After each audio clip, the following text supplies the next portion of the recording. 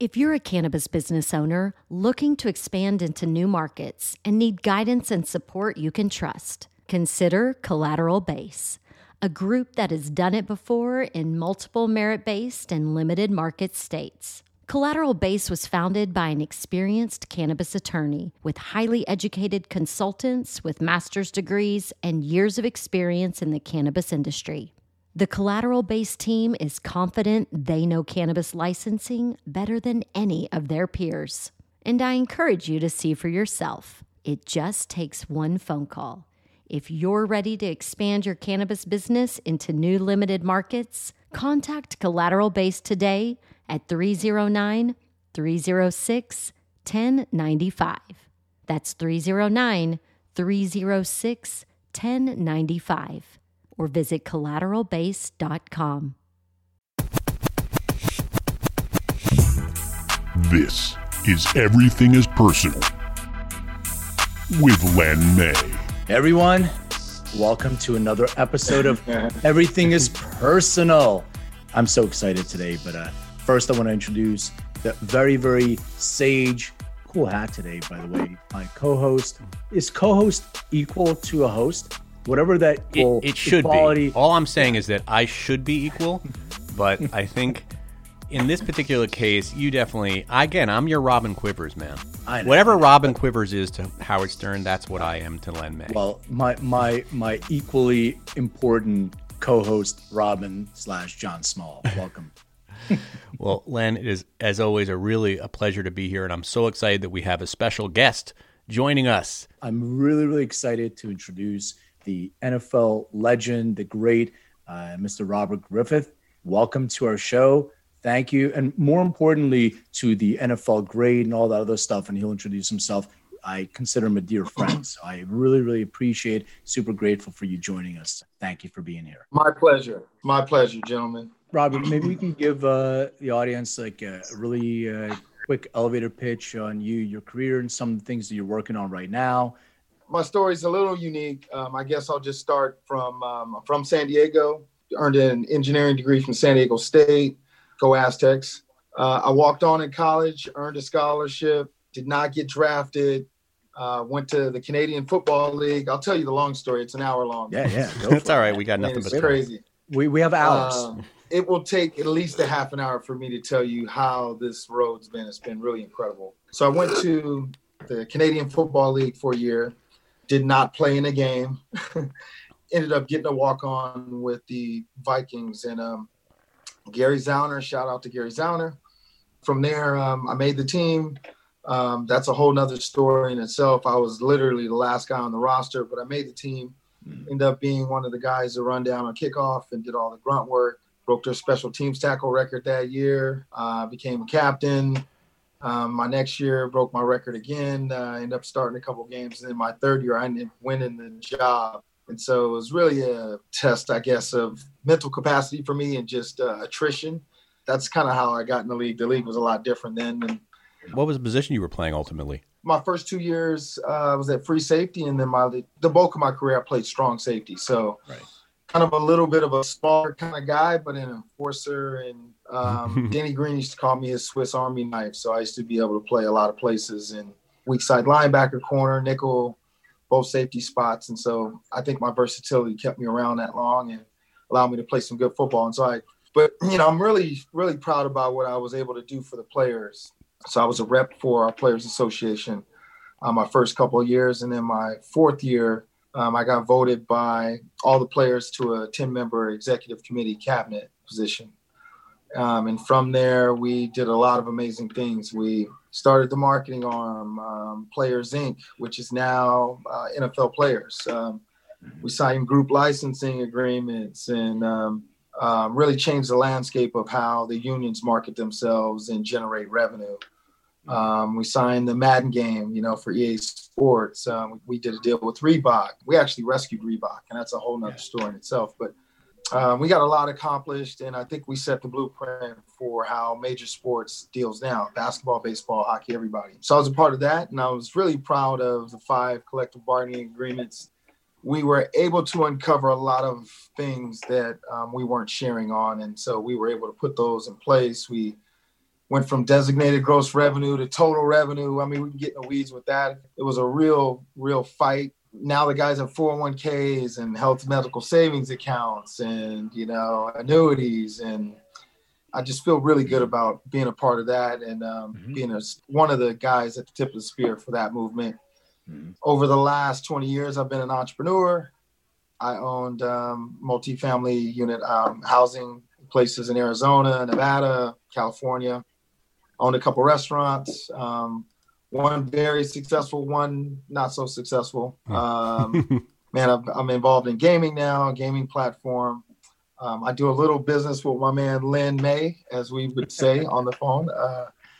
And we have a wellness company, WeFence, and we offer, and we'll get into that, I know, Len, but we offer formulations targeted specifically for athletes in mind, even though the ordinary person could use them and benefit from them. And so just really stretching my entrepreneurial chops out. I also have an NFL license. The Vikings bag will be here soon. The Steelers bag will be here soon. I'm getting all my good friends. And when am I getting my Eagles colleagues bag? That's why I want my Eagles bag. Even though it's a shitty year. That one's going to be on the second. Yeah, that one's going to be on the second tier. Good. They don't deserve a bag. I want a Giants bag. No, we're definitely going to get all these bags out, and it just allows me to have fun and do incredible things with my friends and allow us to extend our networks. And so that's pretty much in a nutshell what I'm involved in. And there's a lot to chop up there, but and I'm also getting my MBA from Fordham University right now. So nice, man. That's a lot. You're a young man. That's a great resume, right? Like, think about it this way: as a walk-on, like the fight that you had to go through to overcome so many obstacles to be able to get to where you got to. I mean, it's just such a motivating story for everybody that's listening too. Think about it. You didn't get drafted, you didn't make it, but you kept on pushing. I think it's that internal something that people have to say, okay, even right now, what things that we're dealing with, and there's people around all of us that we know that are sick, et cetera, and in being able to see the light at that tunnel and being able to overcome those obstacles. And I know, Robbie, you have some personal association with that too, but being able to have that inside of you, that's a really special thing. So I really appreciate you. And then giving back to others, right? Sure. You weren't in it for yourself. Seems like your whole career, you were helping out others. Yeah. And I have, I started a foundation also. I wanted to make sure I added that 1998. Just with the sole purpose to give out scholarships to high school seniors. And so I've done that successfully, put 36 high school seniors through college. And that's one of the things I'm really, really proud about. But we have grown adults now. They went to Stanford, San Diego State, University of Minnesota, Mankato, Xavier, West Point, Hamlin University, Augsburg College. All those are in Minneapolis. That's we feel really, really good about that. A lot of guys really supported me over the years. Jerome Bettis, Marshall Falk, Terrell Owens. Those are all my friends. These guys, we've all supported each other, and so I always to just remember all the things that we did in the early 2000s, and the money we were raised, and how we really got it done, right? And it was a lot of those guys supported me in doing it. It's beautiful, man. I agree with John. I mean, going through and overcoming those obstacles and, learning from that, and then being able to take everything you learn and give it back and give other people opportunities.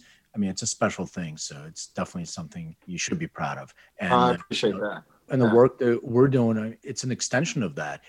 Just in full disclosure, our company, Endocanna Health, we're licensing and help Robert and his company, WeFence, to create those formulations that are indication specific, so we can help a lot of these athletes through the scientific research that we're doing, and just people in general that have these symptomatic conditions. It really says a lot about not only your business acumen, where you've had success, but also connecting back to the reason why, and that reason is to help and give back. So it's clearly coming through on this.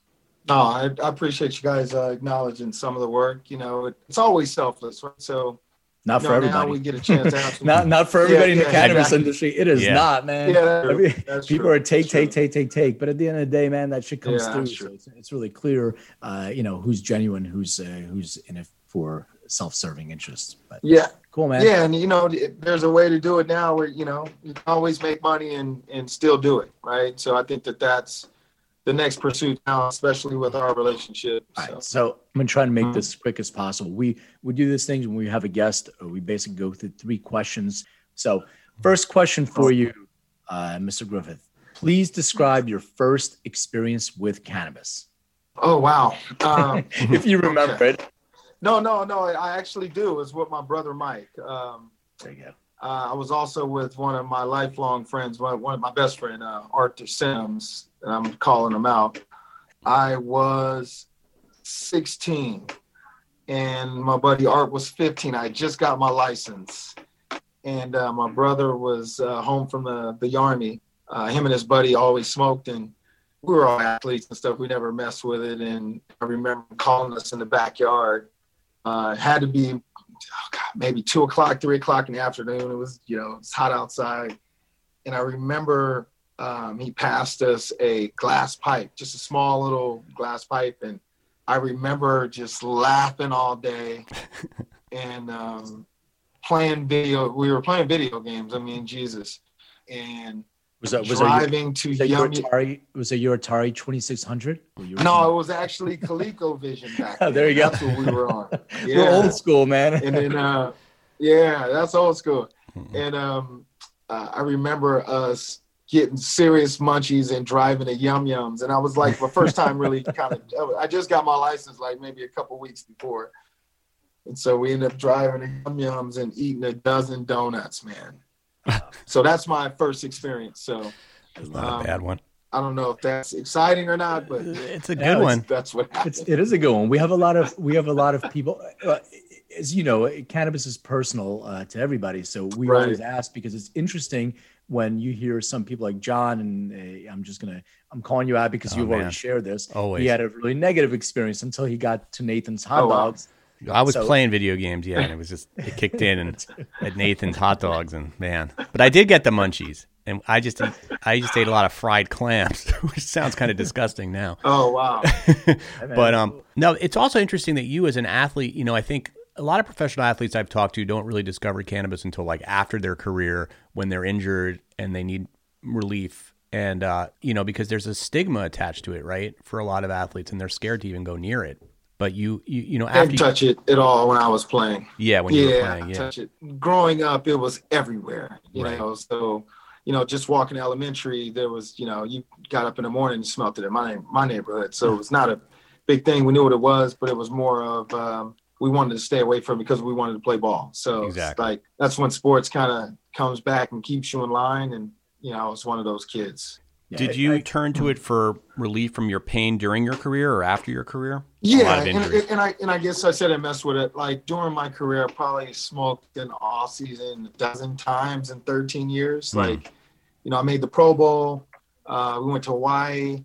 We celebrated. I had all my good friends from day one, like Art, Jay, and a guy named Richie, and a couple other guys that I grew up with. And so we celebrated there. But I can count literally a dozen times during my playing career where I did. Now it's like right after the season kind of thing. Yeah, exactly.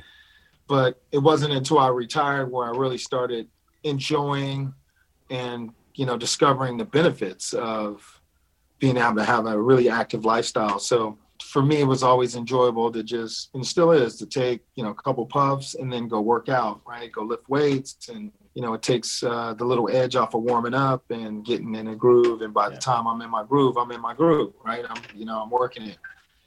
So I see benefits, all the way across the board for me. And something I'm going to do the rest of my life. It works for me. Another testament to how different the experience can be for individuals. Like Robert's using it as a pre-workout, and also maybe as a recovery, and maybe for something that's pre-workout is different than recovery after workout. And some people that I talk to, John and I've had conversations like, if somebody consumes, there's no way this person is going to work out. They get couch locked and they're in a different state. So it's so interesting how the genetics of this amazing plant, and they work with your own genetics and your own mindset. So everybody has these different experiences. And I think the more we talk about it, the better people will start to understand it's not just a linear experience. It's different for different people. All right. So second question is music related. John and I are big music guys. Music and cannabis. How does music connect to you in your life, and how does cannabis and music go together? Is there a go-to soundtrack that you like? Is there a song? Is there an album? Well, everybody that knows me knows that Nas is probably my favorite, rap artist. Nice, represent. And so I had so I guess it's an old iPod, right? It's like one of the first ones, small little mini, and it's got the the real plug-in on the intercept in there. I used that when I was playing. So I had this thing 20 years ago. And so I have my game music or, my pre-game music. And so I started going through it, and it's Nas and, a lot of independent guys like E40 was one of my favorites. But then, obviously the West Coast. So Exhibit, Snoop, and DJ Quick.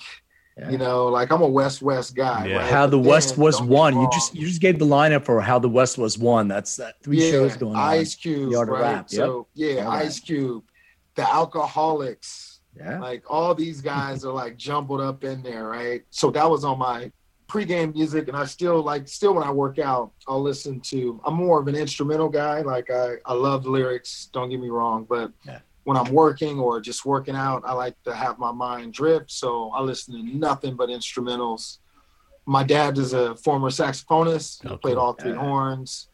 Detroit, pre-Motown. Oh, wow. I come from the men in my family are incredible. My grandfather was an entrepreneur, owned 3 barbershops, ran for state representative in Detroit, came in 3rd out of 8, candidates.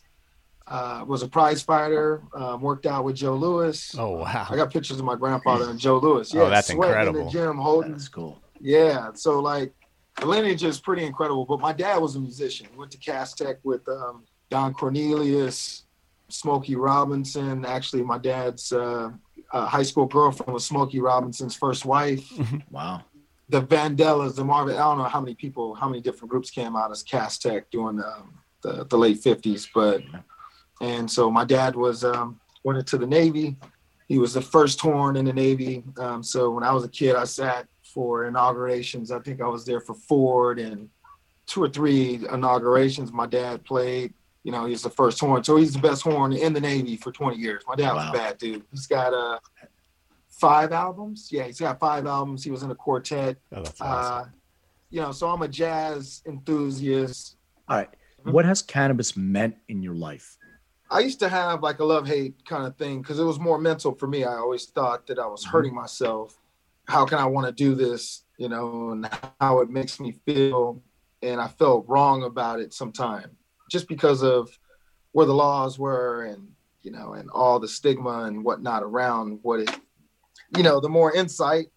I don't know, I'm kind of my own person. So I wasn't like I was going to stop.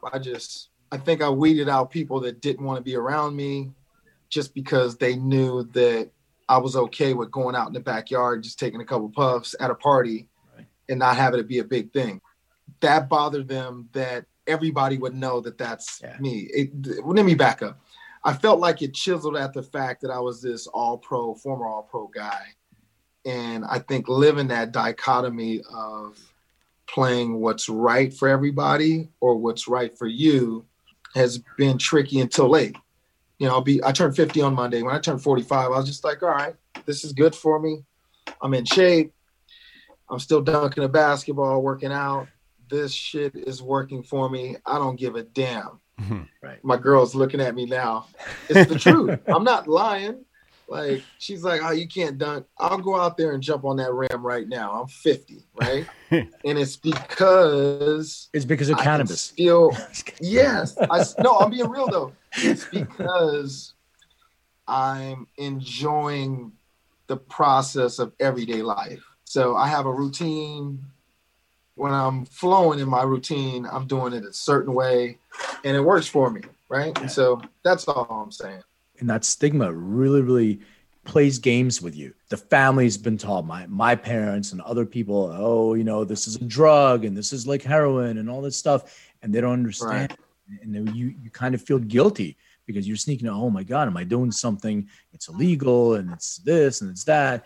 But I'm glad you were able to find that within yourself, because I think some people are not strong enough to overcome those stigmas. Yeah, and then there's a level of not giving a fuck after a while. It's just like, all right, yeah, you're going to be that closed-minded. I'm my best person with you, however you want to take it, because I'm doing what I'm doing. So exactly. That's a beautiful statement. I said that to my parents. It's funny that you brought that up. So when I was growing up, I was an angry kid because I abused all that other stuff. And when I would smoke and I would consume, it would calm me down. I would feel like, that low. My parents were like the opposite. Like, I think when you smoke that shit, it makes you angry. I'm like, no. You don't understand. I'm angry all the time. I'm angry because of you. Right. It's when I smoke that I'm actually normal. That I'm actually myself. I love how people twist that around. Twist it. Interesting. Right. So we have a bonus question, like something really fun. So describe what your room looked like growing up, if you remember. Oh, wow. I do. And I got a pretty vivid memory because before Corona hit, I was looking through at my mom's house, some old albums. And I remember I had aluminum foil. I put aluminum foil on my one side of my wall. Mm-hmm. We just, like, my sister's room was different. She had a chalkboard on one side of her wall. Mm-hmm. And everybody came in and hit her wall. Everybody walked in our house, had to go in her room and hit her wall up. It was like a big graffiti wall. Mm-hmm. But I had aluminum foil on one wall, and then I had a thing I made in the 8th grade where I had different strings, and it was almost like remember that game Trapezoid? I'm going to say yes, but I don't. Okay, it looked like that, right? Uh-huh. Anyway, it was just this string deal that I did. It was rainbow color. It was this artwork that I had on my board. Then I had a Washington Redskins poster. Mm-hmm. I had a San Diego Chargers. The whole team, or was there like a certain player? Yeah, because I was born in DC, and my brother was Washington. That was your team. Fan, so they gave me, they wanted me to be a Redskin, like fan, a Joe Theismann thing in my wall. Yeah, but then I had, the Chargers were there, so I had the Chargers poster up. Sure. And then Spider-Man I had everywhere on the wall. Nice. Stickers on my dresser, like, oh my God. Spider-Man was my guy. That was your guy. That's so funny. So that's pretty much it. You know what's funny about Spider-Man? So pre-COVID, my partner Eric and I, we went to a hotel in Portland. And speaking of how Portland is weird, the hotel, we walk in, we were in the Spider-Man room. So they had a huge mural of Spider-Man coming from the wall all the way up to the ceiling over the bed with webs everywhere. I'm like, what is Spider-Verse? This? Spider-Man room. Yeah, that's awesome. You're in the Spider-Verse. It was really cool. I'm just going to ask this question because I'm sure you've been asked before. Speaking of Redskins, I think we call it the Washington football team now, which is a whole ridiculous. Oh yeah, that's right. But it's a whole ridiculous. It was Redskins. You told me it was the Redskins. The poster was a Redskins. Yeah, it's Redskins. Yeah, he was being look. Yeah, he wasn't offending it. Yeah, he wasn't offending it. No. I'm offending. No. It's on me. No. Trust me, I have plenty of Native brothers and sisters. I can call out a lot of my people around the country. They're my people, man. I was just saying because you brought up the Redskins. So the first time I've ever heard your name came through, and I didn't see the spelling of it, but somebody said Robert Griffin, and I was just like, oh shit, Redskins quarterback. And I didn't. Right. You ever get people confusing you? Every day. And here. And let me just. Can I put this out? Please put that out in the world. I'm gonna put this, please, because I'm all about energy and vibration now. My girl's always on me about, look, the vibration, energy ain't right. Yeah. So I'm putting this out there. So hopefully one day this will go away a little bit, because this guy came in, and I love this guy. I'm hoping he keeps playing and all that. He had a great rookie year. He did some amazing things. Mm-hmm. Because he's RG3, that got branded so hard, stamped everywhere, during those, whatever couple of 24 months.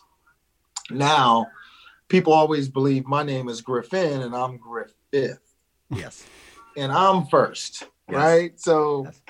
He's chasing me, man. You know what I'm saying? Like, I put in the work, man. Come on. Come on. Right. And and I don't know. You're the original. You're the original RG1. Exactly. When I retired, I was top 10 in tackles. I did 100 years of this league, man. I did some stuff in this league. So there you go. I don't know what I am now. I think I'm 24th or 5th now. I don't know. There's a lot of guys past me since in the last 14, 16 years. But I feel good about what I did, you know? Yeah, for sure. Yeah, no, I'm happy to give you a platform to be able to clear that up with people, because I want to make sure that people understand that, you know, and I like RG3 too. He's in Baltimore now, I think. Yeah, he's in Baltimore. You're the first RG1. I appreciate he's RG1. That. Yep. RG1. No, I appreciate that kid though. He, you know, kudos to him, man, coming back from that knee, and so I wish him nothing but the best. So for sure. Thank you so much. Thank you, man, for joining us. I could talk to you for an hour. I know you got to go. By the way, I think we should bring RG1 back to do a whole thing about Nas, because we got to give respect to Nas. I love that you're a Nas fan. Let's do a Nas. And also, he's got a documentary on right now. We're talking about cannabis, the smoke, the marijuana, and Black America on BET. He does, and he's got a new. I don't know if you heard his new song. Yeah, it's good. Like a lot of those really old cats don't always have good. Yeah, you know.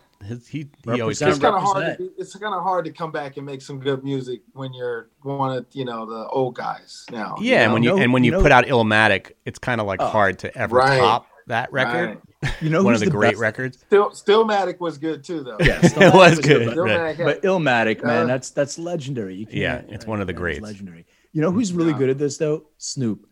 He's got the same flow every time, but he can always innovate. He can always put out new music, and it'll be current no matter what he does, and it's very hard to do. And it's Snoop's, his real asset is his sound, his voice, his sound. So original. Like there's only one Snoop, man. There's only one James Earl Jones, right? There's only one. Yeah, it's true. I mean, and Snoop's that guy. And but I appreciate my time here. I guess the one thing I wanted to just get your opinion on, Lynn, since you're one of the most authoritative guys on cannabis and CBD. Like, what do you think about the new bill and being able to at least get past the first step? So how do you think this thing is going to play out here in the next year or so? This is one of the topics that John and I were going to talk about, because they passed another bill that nobody's really talking about. It's the research bill that the House passed. Georgia is going to be a big state for us. If the Senate flips, I think the Senate can ratify this bill. I think it's an amazing thing to come from prohibition to this that we have now. Even if this bill doesn't pass the Senate, it actually gives us an amazing opportunity to have a discussion that we've never been able to have before. The problem with these bills it becomes a negotiation, and they start fitting in all these other things. Oh, we need money for this. We need money for that. Right. And the negotiation of it. So at the very least, maybe this bill won't pass in the way that it is now. However, it gives them an opportunity to negotiate the terms of what each side will want to do. And I think when Biden actually comes in, and this is going to be on the agenda, he talked about decriminalizing and rescheduling. And they're going to have to do that. In order for this to have interstate commerce, which is the most important thing, I think what's driving this out of anything is money. Always. The reason why is they have a 5% excise tax federally, and that's in the bill. Once you have that, now the federal government is able to take that money, reinvest. The states are going to be able to take that money and reinvest. That's kind of what drives a lot of these programs and bills. It's the money. Now they can taste it. I just wanted to make sure I was on the same page, and the right page. Man. But it's inevitable now. We're having a conversation already. Yep. Man, I think it's going to flip. I think Purdue's probably got the best chance to win, but I think Loeffler, that debate was horrible. I don't know. That's another thing. I'm into politics, he's like a robot. Right? That debate was disgusting. It was horrible. I think that Warnock has an opportunity there. So I hope so. It's going to be interesting, man. I got the popcorn out. I'm ready for it. There you go. I don't know if I can handle I can't handle another election. I get a heart attack during these things. I'm going to just... we got to find the right cannabis cultivar to calm exactly, down. just to help you through the night. All right, brother. Hey, and, I just want to give. I also wanted to give Lynn a shout out, man. I appreciate. I appreciate you spending all the time educating a guy like me on the benefits from a scientific, obviously that's what I want to hear, the truth, the facts, get more personal and learn more about my body, and how I can, sustain, having this wellness, this well-being, right? Just living every day, feeling good, mentally and physically. So I appreciate you, educating me and bring me into your world, man. So just wanted to give you a shout out, man. Thank you. I don't hear a lot of people shouting you out, man. This guy, I appreciate it. Len knows what the hell he's Big talking ups about. to Len. So, I'll shout him out. Thank you, guys. Yeah, thank you. Yeah. I mean, that's no, I appreciate it, man. It's been a good education for me. Thank you. I appreciate you saying that. It definitely means a lot. So, hey, brother, listen, man, I know you got to run. Thank you so much for your time. Yeah. Really, really, really appreciate you being here. I mean, it was really entertaining. I hope people really got, the essence of you, because I think you're a beautiful person for doing what you're doing. And I think people should really hear your story. It's great, man. Thank you so much. Thank you, Robert. It's nice to meet you. Awesome. Yeah. Likewise, man. You guys have a great week. We'll have you back, man. We'll have you back. Talk soon. Peace. All right. All right. Take care, brother. You have cool friends, man. He's awesome. It was cool, right, man? He's yeah. I want to hang out with him. Yeah, man. It's amazing. Somebody can spend their whole career just destroying people on the field and be so kind and giving, off the field. We'll have one of my hockey friends on at one point. Yeah. An enforcer that led the league in penalty minutes for, beating people up and getting beat up.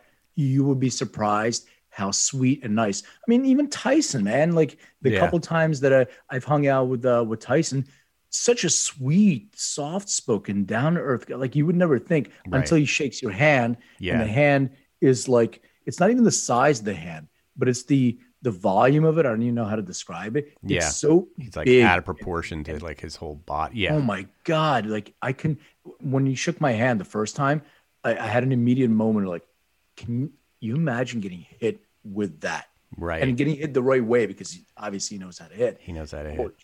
Yeah, no, it's an interesting thing that they're almost like athletes are able to compartmentalize. Like they can live their life one way, but when they get on the field or when they get in the ring, they can just turn on another personality and just, even if you're a performer of any sorts, even musicians, like I know a lot of musicians that can perform and they're outgoing, but they're introverted. Yeah.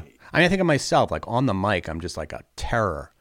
And then as soon as this mic is turned off, I just slink off to a corner somewhere and cry.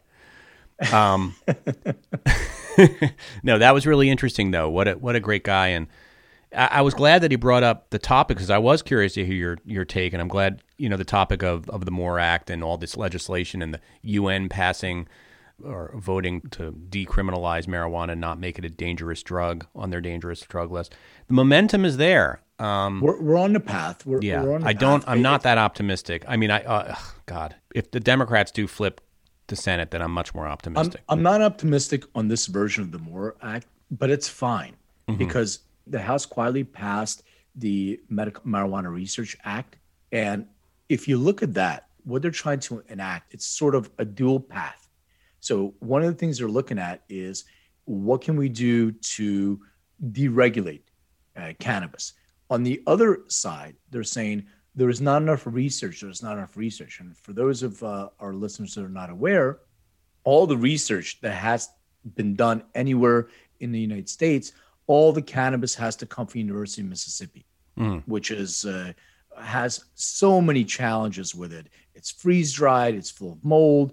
It's a cultivar, a strain of cannabis that really doesn't exist almost anywhere else. The THC content is not. So any research that's been done to date is not even realistic research, because you really can't get that cannabis anywhere else. So by passing the Research Act, it allows people to use other cannabinoids, other cultivars, other chemovars to do research. Now we can start honing in on the plant, the different types of plants, because there's so many different variations. And in addition to that, you can also start honing into the components of the plant. So let's say that instead of my formulation will have myrcene, linalool, all these different essential oils, they're called terpenes in the plant, this CBD, this minor cannabinoid. Let's see how this works for this indication and for these genotypes. So the research becomes a lot more on point. And that one of the biggest pet peeves that I've had in cannabis forever we talk about cannabis and the other side says, well, there's not enough research. Yeah. So agreed, there's not enough research, but fuck, man, you're not allowing us to do the research. Yeah. With it's federal, people might not realize it because it's federally illegal. People can't, the major universities can't do research. There's all sorts of restrictions. The organization that funds all the research in this country is the NIDA, which is the National Institute of Drug Abuse, which is incentivized to show that cannabis and drugs are destructive. So their research, which is millions of dollars in research, is all about how terrible cannabis is. It's so screwed up, the whole system. We all know it. I think it's righting itself, but we have to be patient. It's very hard to be patient. I get it. It's hard for me because, this is how I make my living in this industry, and I want it to be. Yeah. It affects me every day how regulated it is on a personal and financial level. Yeah. Yeah, and then banking and all that stuff. But even from aside of the business side, and I'm going to kind of segue a little bit, but along the same lines of cannabis, I had a friend of mine that reached out. His mom passed away, and not to kind of bring the mood down, but stage 4 cancer, and I was helping. I didn't know how bad it was, but I was helping. So the point, late stage 4 cancer, and also dementia or Alzheimer's.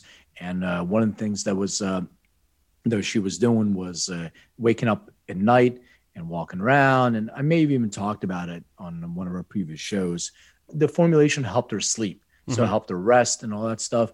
But it's such a pain in the ass because I can't take legally a formulation I think will work for her and mail it to her. She can't buy it off a website. You can't go in the store and get it. It's still, because it's in Pennsylvania, even though it's legal for medicinal, they don't have our formulations. So we can't do interstate commerce and all this stuff. It's just so difficult for somebody to get a therapeutic product that's only helping them with quality of life. I don't think anything that I was trying to do was going to all of a sudden erase the cancer and cure her. That just wasn't the goal. The goal, it was to manage the symptoms. That's the ultimate goal. Like everything above and beyond that is a bonus. And I do feel that your mind has a lot to do with the disease anyway. So if you're feeling better, if your mental state is better, if you're getting sleep, all the other stuff, your body will help itself heal. And sometimes it's absolutely too late when it starts going into your bones.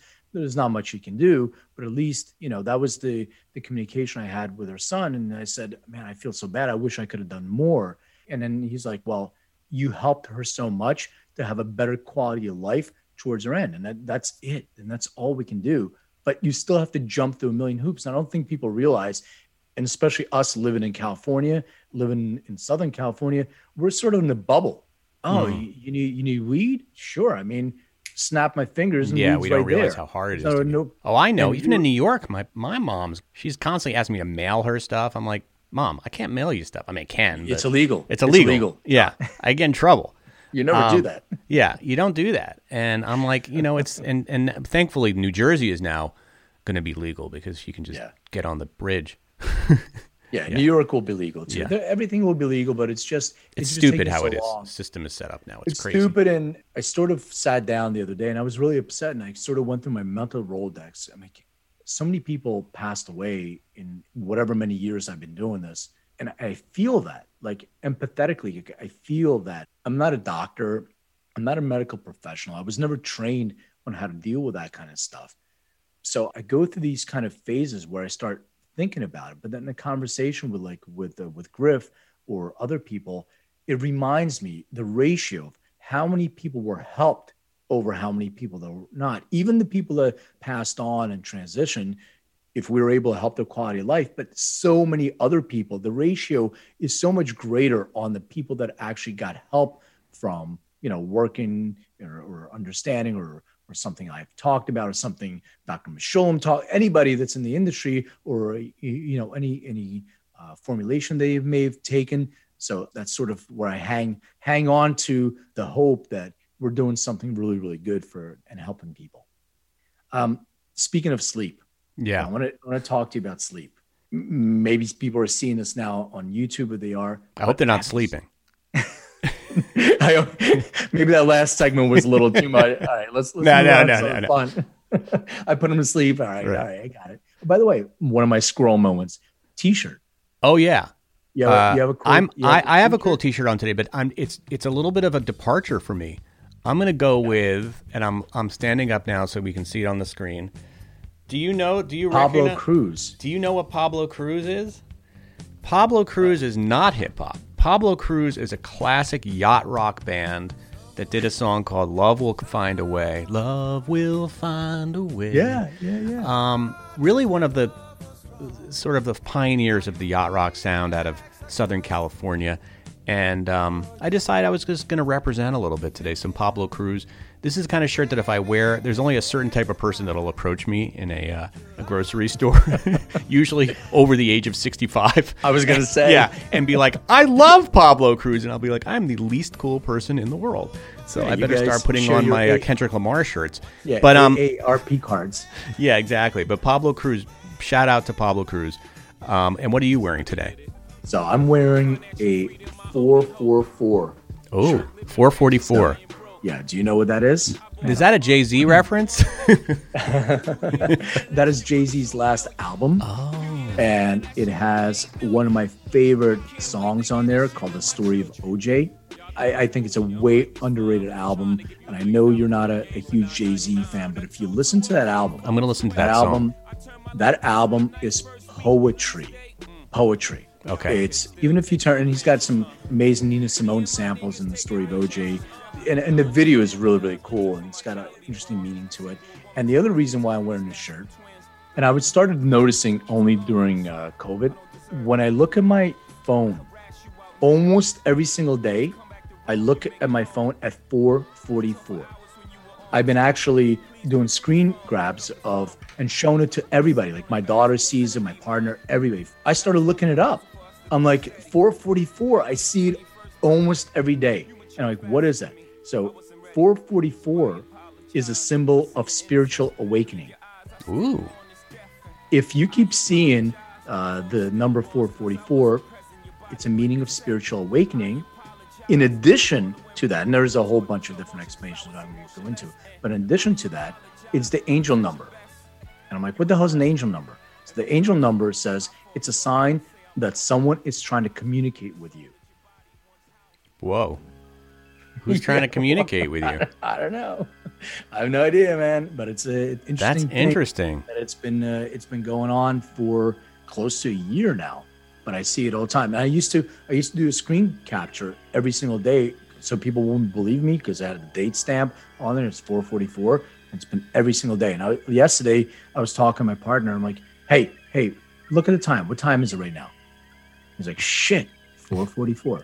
So whatever that means. I thought it was going to be 4:20. Yeah, it's good. It's that. I mean, I'm wondering what 12:17 is because whenever I look at the clock, it's 12:17. It probably means lunchtime. It's lunchtime. It's lunchtime. You need to eat. But anyway, so I'm going back to sleep. Digress. Okay, sleeping. And all that stuff. Sleeping. Great album. Great album. Highly recommend. 4:44. Yes. Album. Okay, we'll put that in our show notes. Somebody mentioned to me, like, man, you get circles under your eyes. I'm like, man, I have not been sleeping. I haven't been really sleeping well. So I want to kind of use this as a segue to talk about personal development a little bit too. So I joined this class on flow.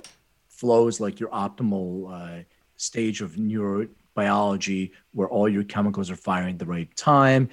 Like athletes refer to it, like if they have they're shooting a basketball and it looks like it's a swimming pool, you're in your flow. It's like a zone of flow. Yeah. It's a zone. It's your zone. It's your flow zone, whatever. One of the things that's part of flow is recovery. Sleep is really important. So I'm like, man, I don't get enough sleep. So I started diving deeper into it and I started looking at the genetics. And there are genetic predispositions to insomnia. There's genetic predispositions to sleep. And I was thinking, like, in order for me to recover, I may not need the exact same amount of sleep as you do. Like, Trump was saying that he only sleeps for 4 hours a day. Well, but he's not. May or not be true. He lies, and B, he's not actually human, so we can't really compare that.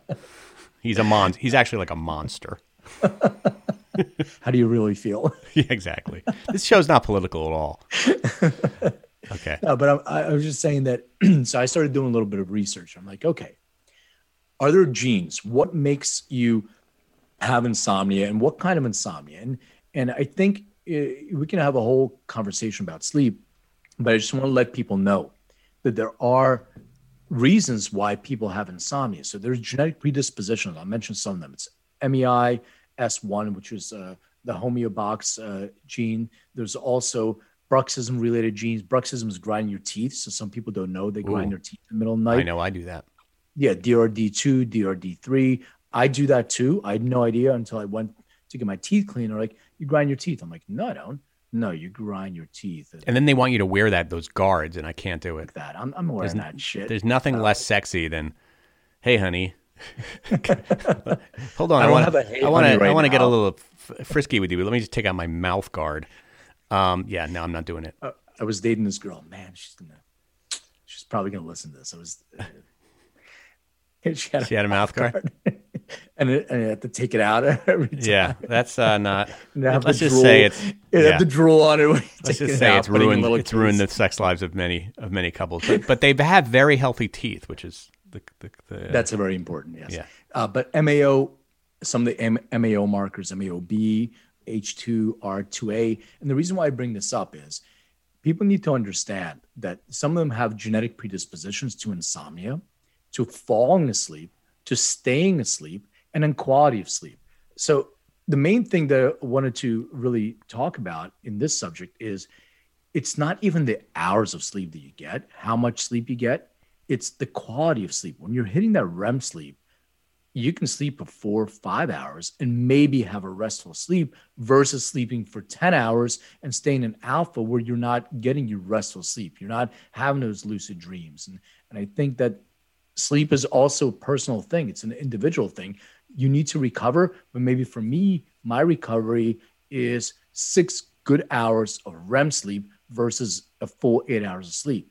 But my issue is I don't get up in the middle of the night. Once I'm asleep, you can shoot a shotgun right next to my ear. I think I am a deep sleeper. But it takes me, like I went to sleep after 1 last night and I was up at 7. So I'm like 5.5, 6 hours sleep. That's a good solid. I feel good. Yeah. I feel good, but it was a solid. Now, do you take anything to help you sleep? I don't take anything to help me sleep per se, but I do consume cannabis at night. Right. That probably keeps you asleep. Something. Yes and no. So when you consume THC at a certain level, THC starts being active in your brain. So think about it as somebody who drinks alcohol. And if you drink a lot of alcohol, which I don't really do, some people can pass out. When you pass out from alcohol, you're passed out sleeping. You can be out sleeping for 10 hours and you wake up and you feel like shit. I'm like, fuck, man, I'm not rested. Oh my God. And besides the poison trying to come out of your body, you never really got restful sleep. Your brain is still active with those receptors that are being activated. So you can consume, and I know you can consume a lot of THC, but your brain will be activated at that time. So you won't be able to get your really restful sleep. So you have to understand what's right for you, how much to take, because as people get couch like, they're like, oh my God, I pass out. You're not really getting your restful sleep. So I take with intention. So I consume a little bit and I consume something that's right for me, that has mercy and that's sedative, but I make sure that I don't consume too high of THC at night or any concentrates, because that will activate my brain and I will not have a restful sleep. Yeah. I mean, you talk about flow. I usually get up around 4 in the morning because I have to pee. That's my flow. Flow. That's my flow. So does my partner. Yeah. So that's my flow. But I've been actually trying to, and I feel like that messes with my sleep. So what I've been trying to do, aside from getting old, wear a diaper. Yeah, is wear a diaper like our president. Coming always back to the president. But also, no, I've been experimenting with a lot of different. And this is something maybe you and I should talk about. A lot of different, different CBDs. Do I want to take a CBD that has a little bit of THC, like a 30-to-1 I took last night, a Papa and Barkley 30-to-1 THC to CBD to THC mix, 30 CBD to 1 THC. I've also, and then I supplemented it with a little melatonin. Sometimes I'll just take melatonin. I've tried a lot of things. I'm just experimenting each night and trying to see what works best for me. I mean, I don't have such a problem falling asleep, but I have a problem waking up in the middle of the night. And I know that sometimes people say that CBD can help you sleep through the night, but my flow is always not getting for in the me. way. Not for you. Yeah, not for me. Yeah, CBD is not, it's not sedative for me. Yeah. And most people that have ADD that I've spoken with, and there is a genetic aspect to this, CBD, I just kind of veg out and it gets me a little more calm. Yeah. But I can stay up. It actually keeps me up. How about melatonin? Have you tried melatonin? Yeah, it doesn't work. Doesn't work for you? Not for me. No.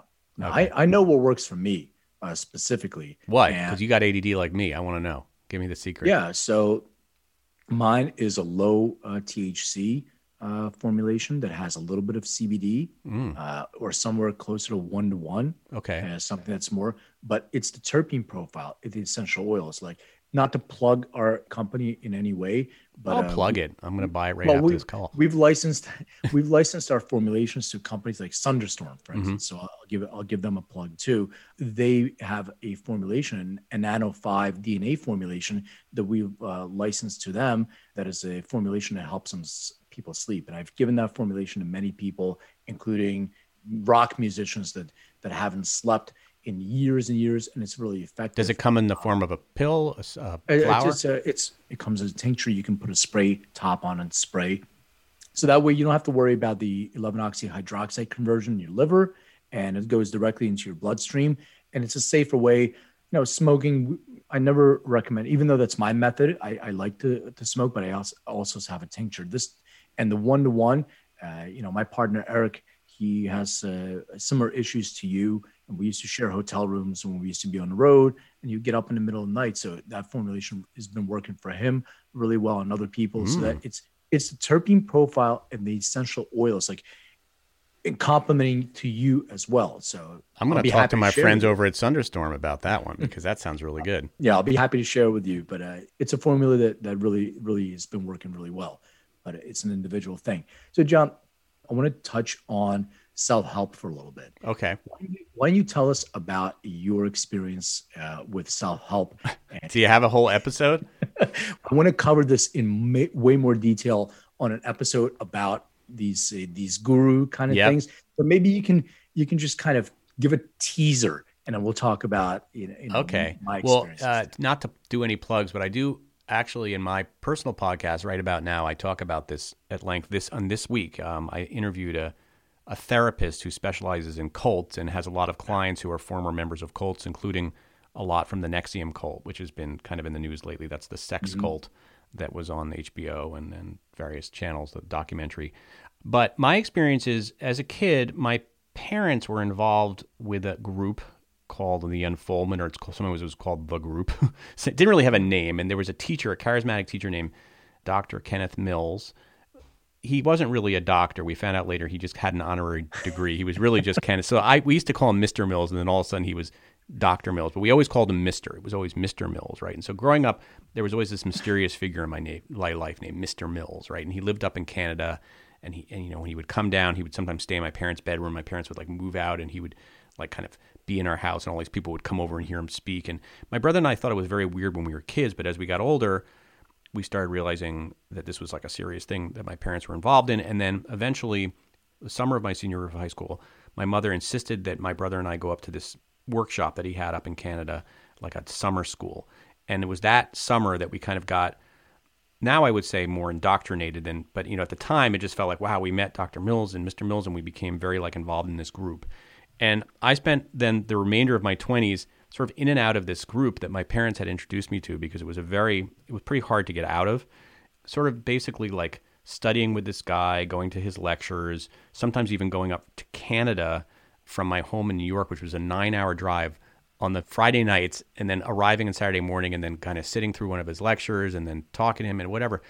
It's a long story, but so my experience with self-help was always having this teacher, Mr. Mills, sort of guide us through our lives. Now, there was a lot of really positive things that came out of it. I would say probably more negative things than positive things, but there were some positive things. I did not grow up with the sort of traditional religious background. I had no spiritual foundation in my life. So this was kind of it when I was a younger person.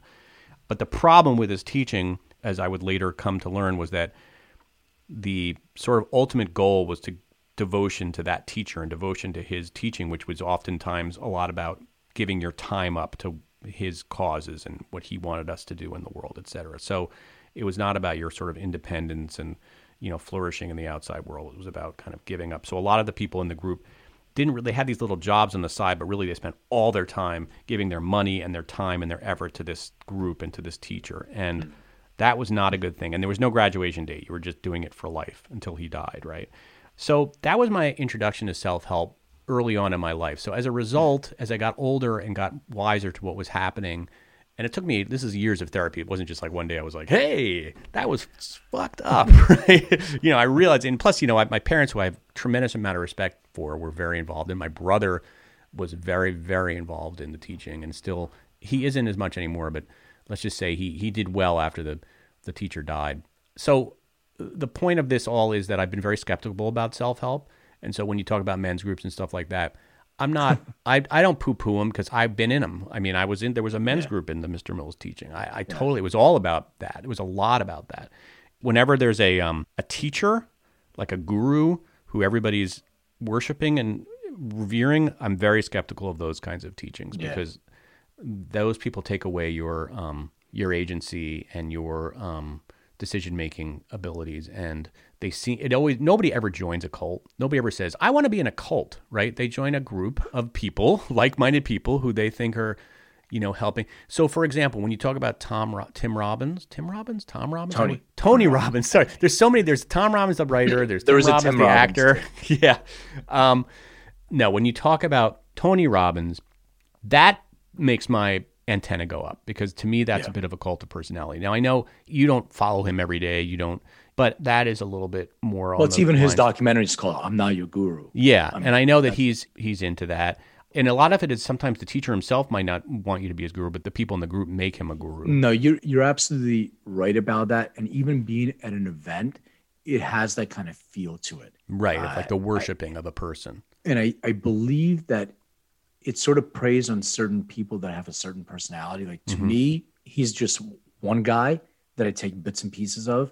But there's many others, and I'll go into mine. But I can see where that can become a challenge, let's just say, for people. And again, I was never even sucked into it when I was with Dr. Mills because I was always the bad kid in my family of like not doing the things that he wanted us to do and was very, very rebellious. But I get concerned about groups like that. And again, I oftentimes think the teacher might be the most normal person in the group, and it's the people in the group that are actually making the teacher into something to be worshipped or a god, Maybe, and the same thing is happening with Trump. I see it all, I see a very similar thing happening with Trump and some of his followers, whether they're in his inner circle or sort of outside of his circle. And not that everybody who voted for Trump is in a cult, but there are certain people that treat Trump as if he's some sort of messianic figure, and he isn't, and nobody is. And so that always concerns me. So that's kind of been my self-help. That said, I have my own way of doing self-help. I've really discovered very recently mindfulness meditation, Buddhism. There's certain self-help. I don't even like the word self-help. Things to improve yourself. Like you talk about flow and all these things. These are very interesting to me. As long as it's not associated with one teacher that I have to sort of give my life and money and time to. Well, it's that. It's the money thing. And there's so many things that are going on right now. So I was reading Dianetics. I didn't know anything about Scientology. I didn't even know anything that it became classic like you cult. said, a cult. I'm like, oh, this is an interesting book. And I was a kid, and I was just going to flea markets with my dad, and I was getting these books because they had interesting covers on them. I was reading that stuff. And my first, like, as you said, self-help kind of book, I read this book called The Psychology of Winning by Dr. Dennis Waitley, I think his name is.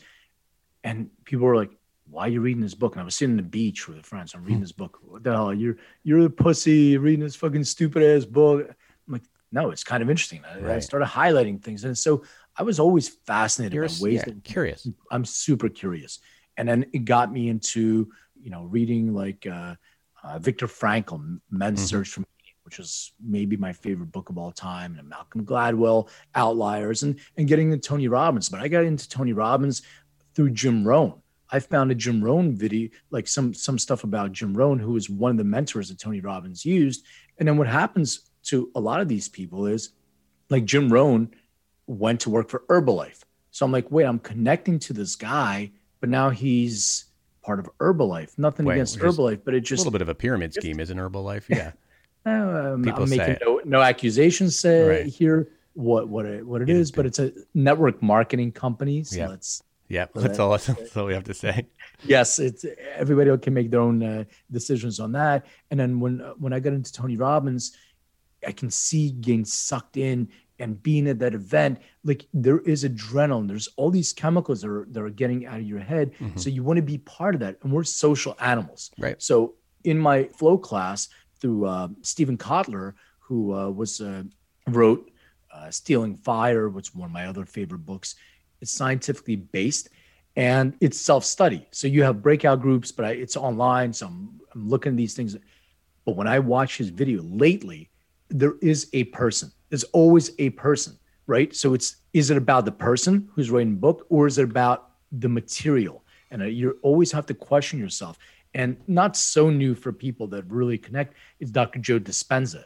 And I've been looking at some of the work that Dr. Joe Dispenza has been doing and following that. So anything that's scientifically backed, as long as the person is really coming from a place of giving and contribution. But we should have a show just about all this stuff, and I'll go. I want to do it, and I'll tell you what I've learned in my research, because I'm doing quite a deep dive into this, and I'm really happy to share my learnings. And again, I don't want to come across as somebody who's like anti-personal growth, because in fact, I still get teased by my friends about, you listen to those podcasts and whenever there's some sort of teacher associated with it that gets revered by his students, and then I immediately have my radar goes off and say there's something a little off about this group. Yeah, let's definitely have a show about that. But the only warning that I want to give to people is that try to get information from different things that connect to you. Look at the content that you're getting and not necessarily the person that's delivering the content to you. Disconnect from the person. Right. The person is just a vessel and a vehicle to get content. And look at everything. Pick and choose what's right for you. But if the person is saying ultimately, it always starts off in a great way, like you have a great transformation and a breakthrough, right? But then you start realizing that in order for you to have more breakthroughs like that, you have to give more and more to this person, not just financially, but of your time, of your energy, of your brain power. Then be suspicious, because you don't want to hand over your will to somebody else ever. And you said people are generally pack animals, and I agree. People like to be in groups, and there's that feeling of a cult of a like-minded people. That's a very powerful thing. Mm-hmm. But people are also oftentimes want like a father figure. They want somebody to help tell them what to do and to navigate this very complicated world. Mm-hmm. And it's very appealing when somebody, a charismatic person, tells you, I have the answers to the questions you've been searching for your whole life, and I'm going to help you, and I'm going to give you answers to things that nobody else in the world knows. Yeah. You hear that all the time. Be suspicious of that, because if one person is telling you, it has to come from you, all those discoveries, not from somebody else. So anyway, we can talk about this for hours.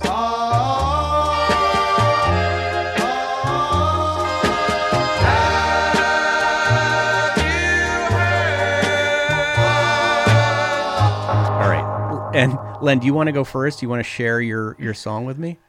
Yeah, I'll share my song. This is the complexity of this is really interesting, because it builds.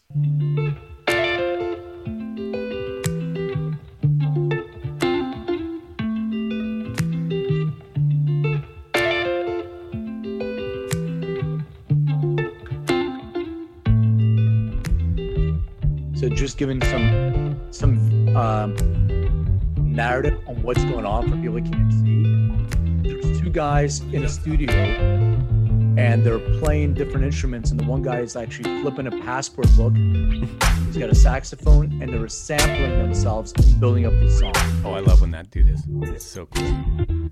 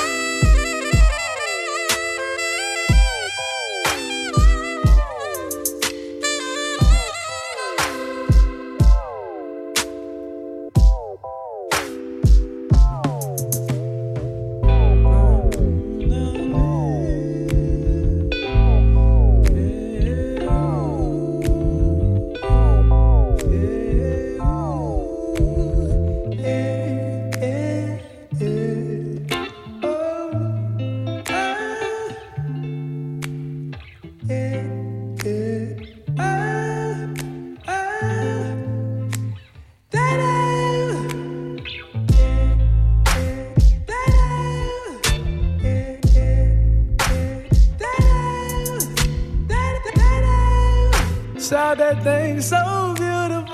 Da-da. She just hit my heart. Oh, I like that. Got me like, da-da. I be like, da-da. Baby, da-da. Why you so fine? That's cool.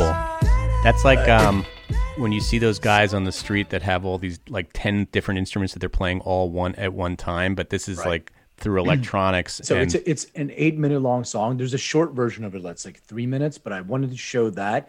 This guy FJK, he's a French producer. He plays every single instrument, and he's amazing at doing these loops.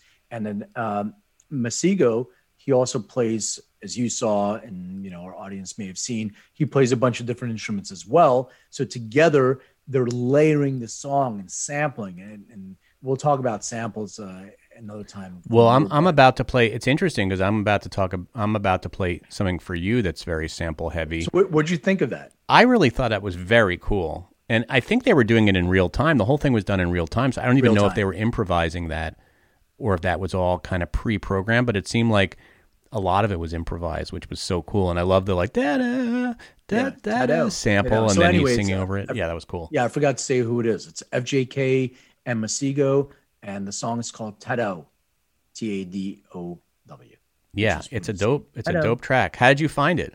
I get into my YouTube kind of zones where one of the only 3 guys left in the world that watches YouTube videos of songs. Like there's actually videos for songs. Yeah. So I get in my hole and then I listen and the guy's on everywhere now. Like he did a Tiny Desk concert recently too that I highly recommend. All right, here we go, my friend.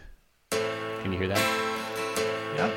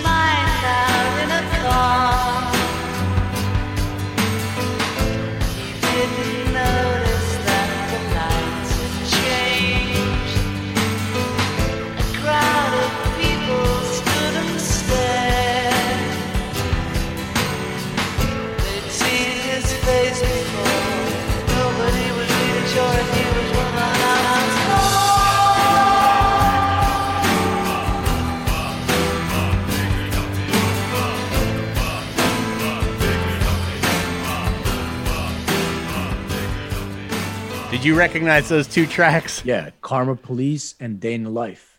I thought that's a pretty freaking cool mashup. Fucking great mash, yeah. That was one of the better ones I've ever heard. That's called Karma and the Life by Go Home Productions. And I just, there's been a lot of mashups, but that one was so spot on in terms of like, you can't even tell they're 2 different songs and they just lend each other. First of all, it's 2 of my favorite bands in the whole world, the Beatles and Radiohead. And then to combine those, and then they, not only that, but at the end, he throws in a little bit of I Am the Walrus. Anyway, I just like to share that with people. I just thought it was a very creative use of samples. Well, so timely, too, because I think a few days ago was the 40th anniversary of the passing of John Lennon. Big ups to John Lennon. I don't know what he would think about people sampling his music. He would hate it. He would freaking hate it, right? Just like Keith Richards hated it. Keith Richards hated when the Verve sampled, which is one of the greatest, Bittersweet Symphony is one of the great samples. I love that, man. I know, and Keith Richards freaked out on them. But anyway, I honestly, we should do a whole episode on sampling because I think it's an art form into itself, and it really, in a sense, like we've talked about this, Led Zeppelin was sampling blues artists. We've borrowed from each other for since music was around, so I think that's kind of obnoxious, the whole sampling thing. What a action-packed podcast. A lot of stuff. There was so much. I'm exhausted mentally and physically just from doing this podcast. I hope that it helped people get in the flow because I actually now have to get in the flow. I'm in flow when I'm doing this. Like time just goes by. I know. I think out of this, I want people when they subscribe and comment, we really want to have a deeper discussion on, self-help or motivation, whatever you want to call it as an industry. I think it's going to be interesting. So people can chime in on that. and then our sample show. I think those two things we'll dig a little bit deeper on. And also, I'd love to talk about reading material in that vein of self-help or motivation. What do you like to turn to, book-wise? Yeah, I'd be fascinated with that. And I've read some really, really interesting ones lately. So me too. And when I read them, sometimes I'll even bring them. We can bring them on the show to interview them. I've certainly brought them on my personal show to interview. Those people are dying to talk to us. To you who are listening to this, happy holidays, happy Hanukkah. Yes. Happy Hanukkah, Chag Sameach. Ooh, you broke out the Hebrew. All right, word, peace. Peace, everyone. The whole of mic, I'm throbbing, mechanical movement, understandable smooth shit that murderers move with. The thief's theme, play me at night, they won't act right. The fiend of hip hop has got me stuck like a crack pipe. The mind activation, react like I'm facing time like Pappy Mason. With pins I'm embracing, wipe the sweat off my dome, spit the phlegm on the streets. Suede Timbs on my beats makes my cipher complete. Weather cruising in a 6 cab, I'm on Taro Jeep, I can't call it. The beats make me falling asleep, I keep falling, but never falling 6 feet deep. I'm out for presidents to represent me. Say what? I'm out for presidents to represent me. Say what? I'm out for dead presidents to represent me. Whose world is this? The world is yours. The world is yours. It's mine, it's mine. Whose world is this? The world is yours. The world is yours. It's mine, it's mine. Whose world is this?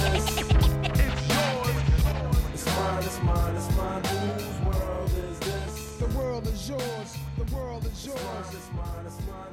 To my man Ill Will, God bless your life. To my peoples throughout Queens, God bless your life. I trick you box of crazy bitches aiming guns at all my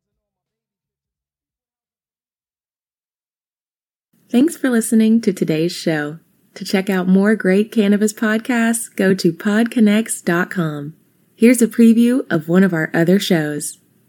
Hey everyone, it's Ryan from the Cannabis Connoisseur Podcast. If you're looking for ways to utilize cannabis to keep you healthy, strong, and sharp, come join us every Wednesday where we dive into the best ways to use cannabis to optimize your life.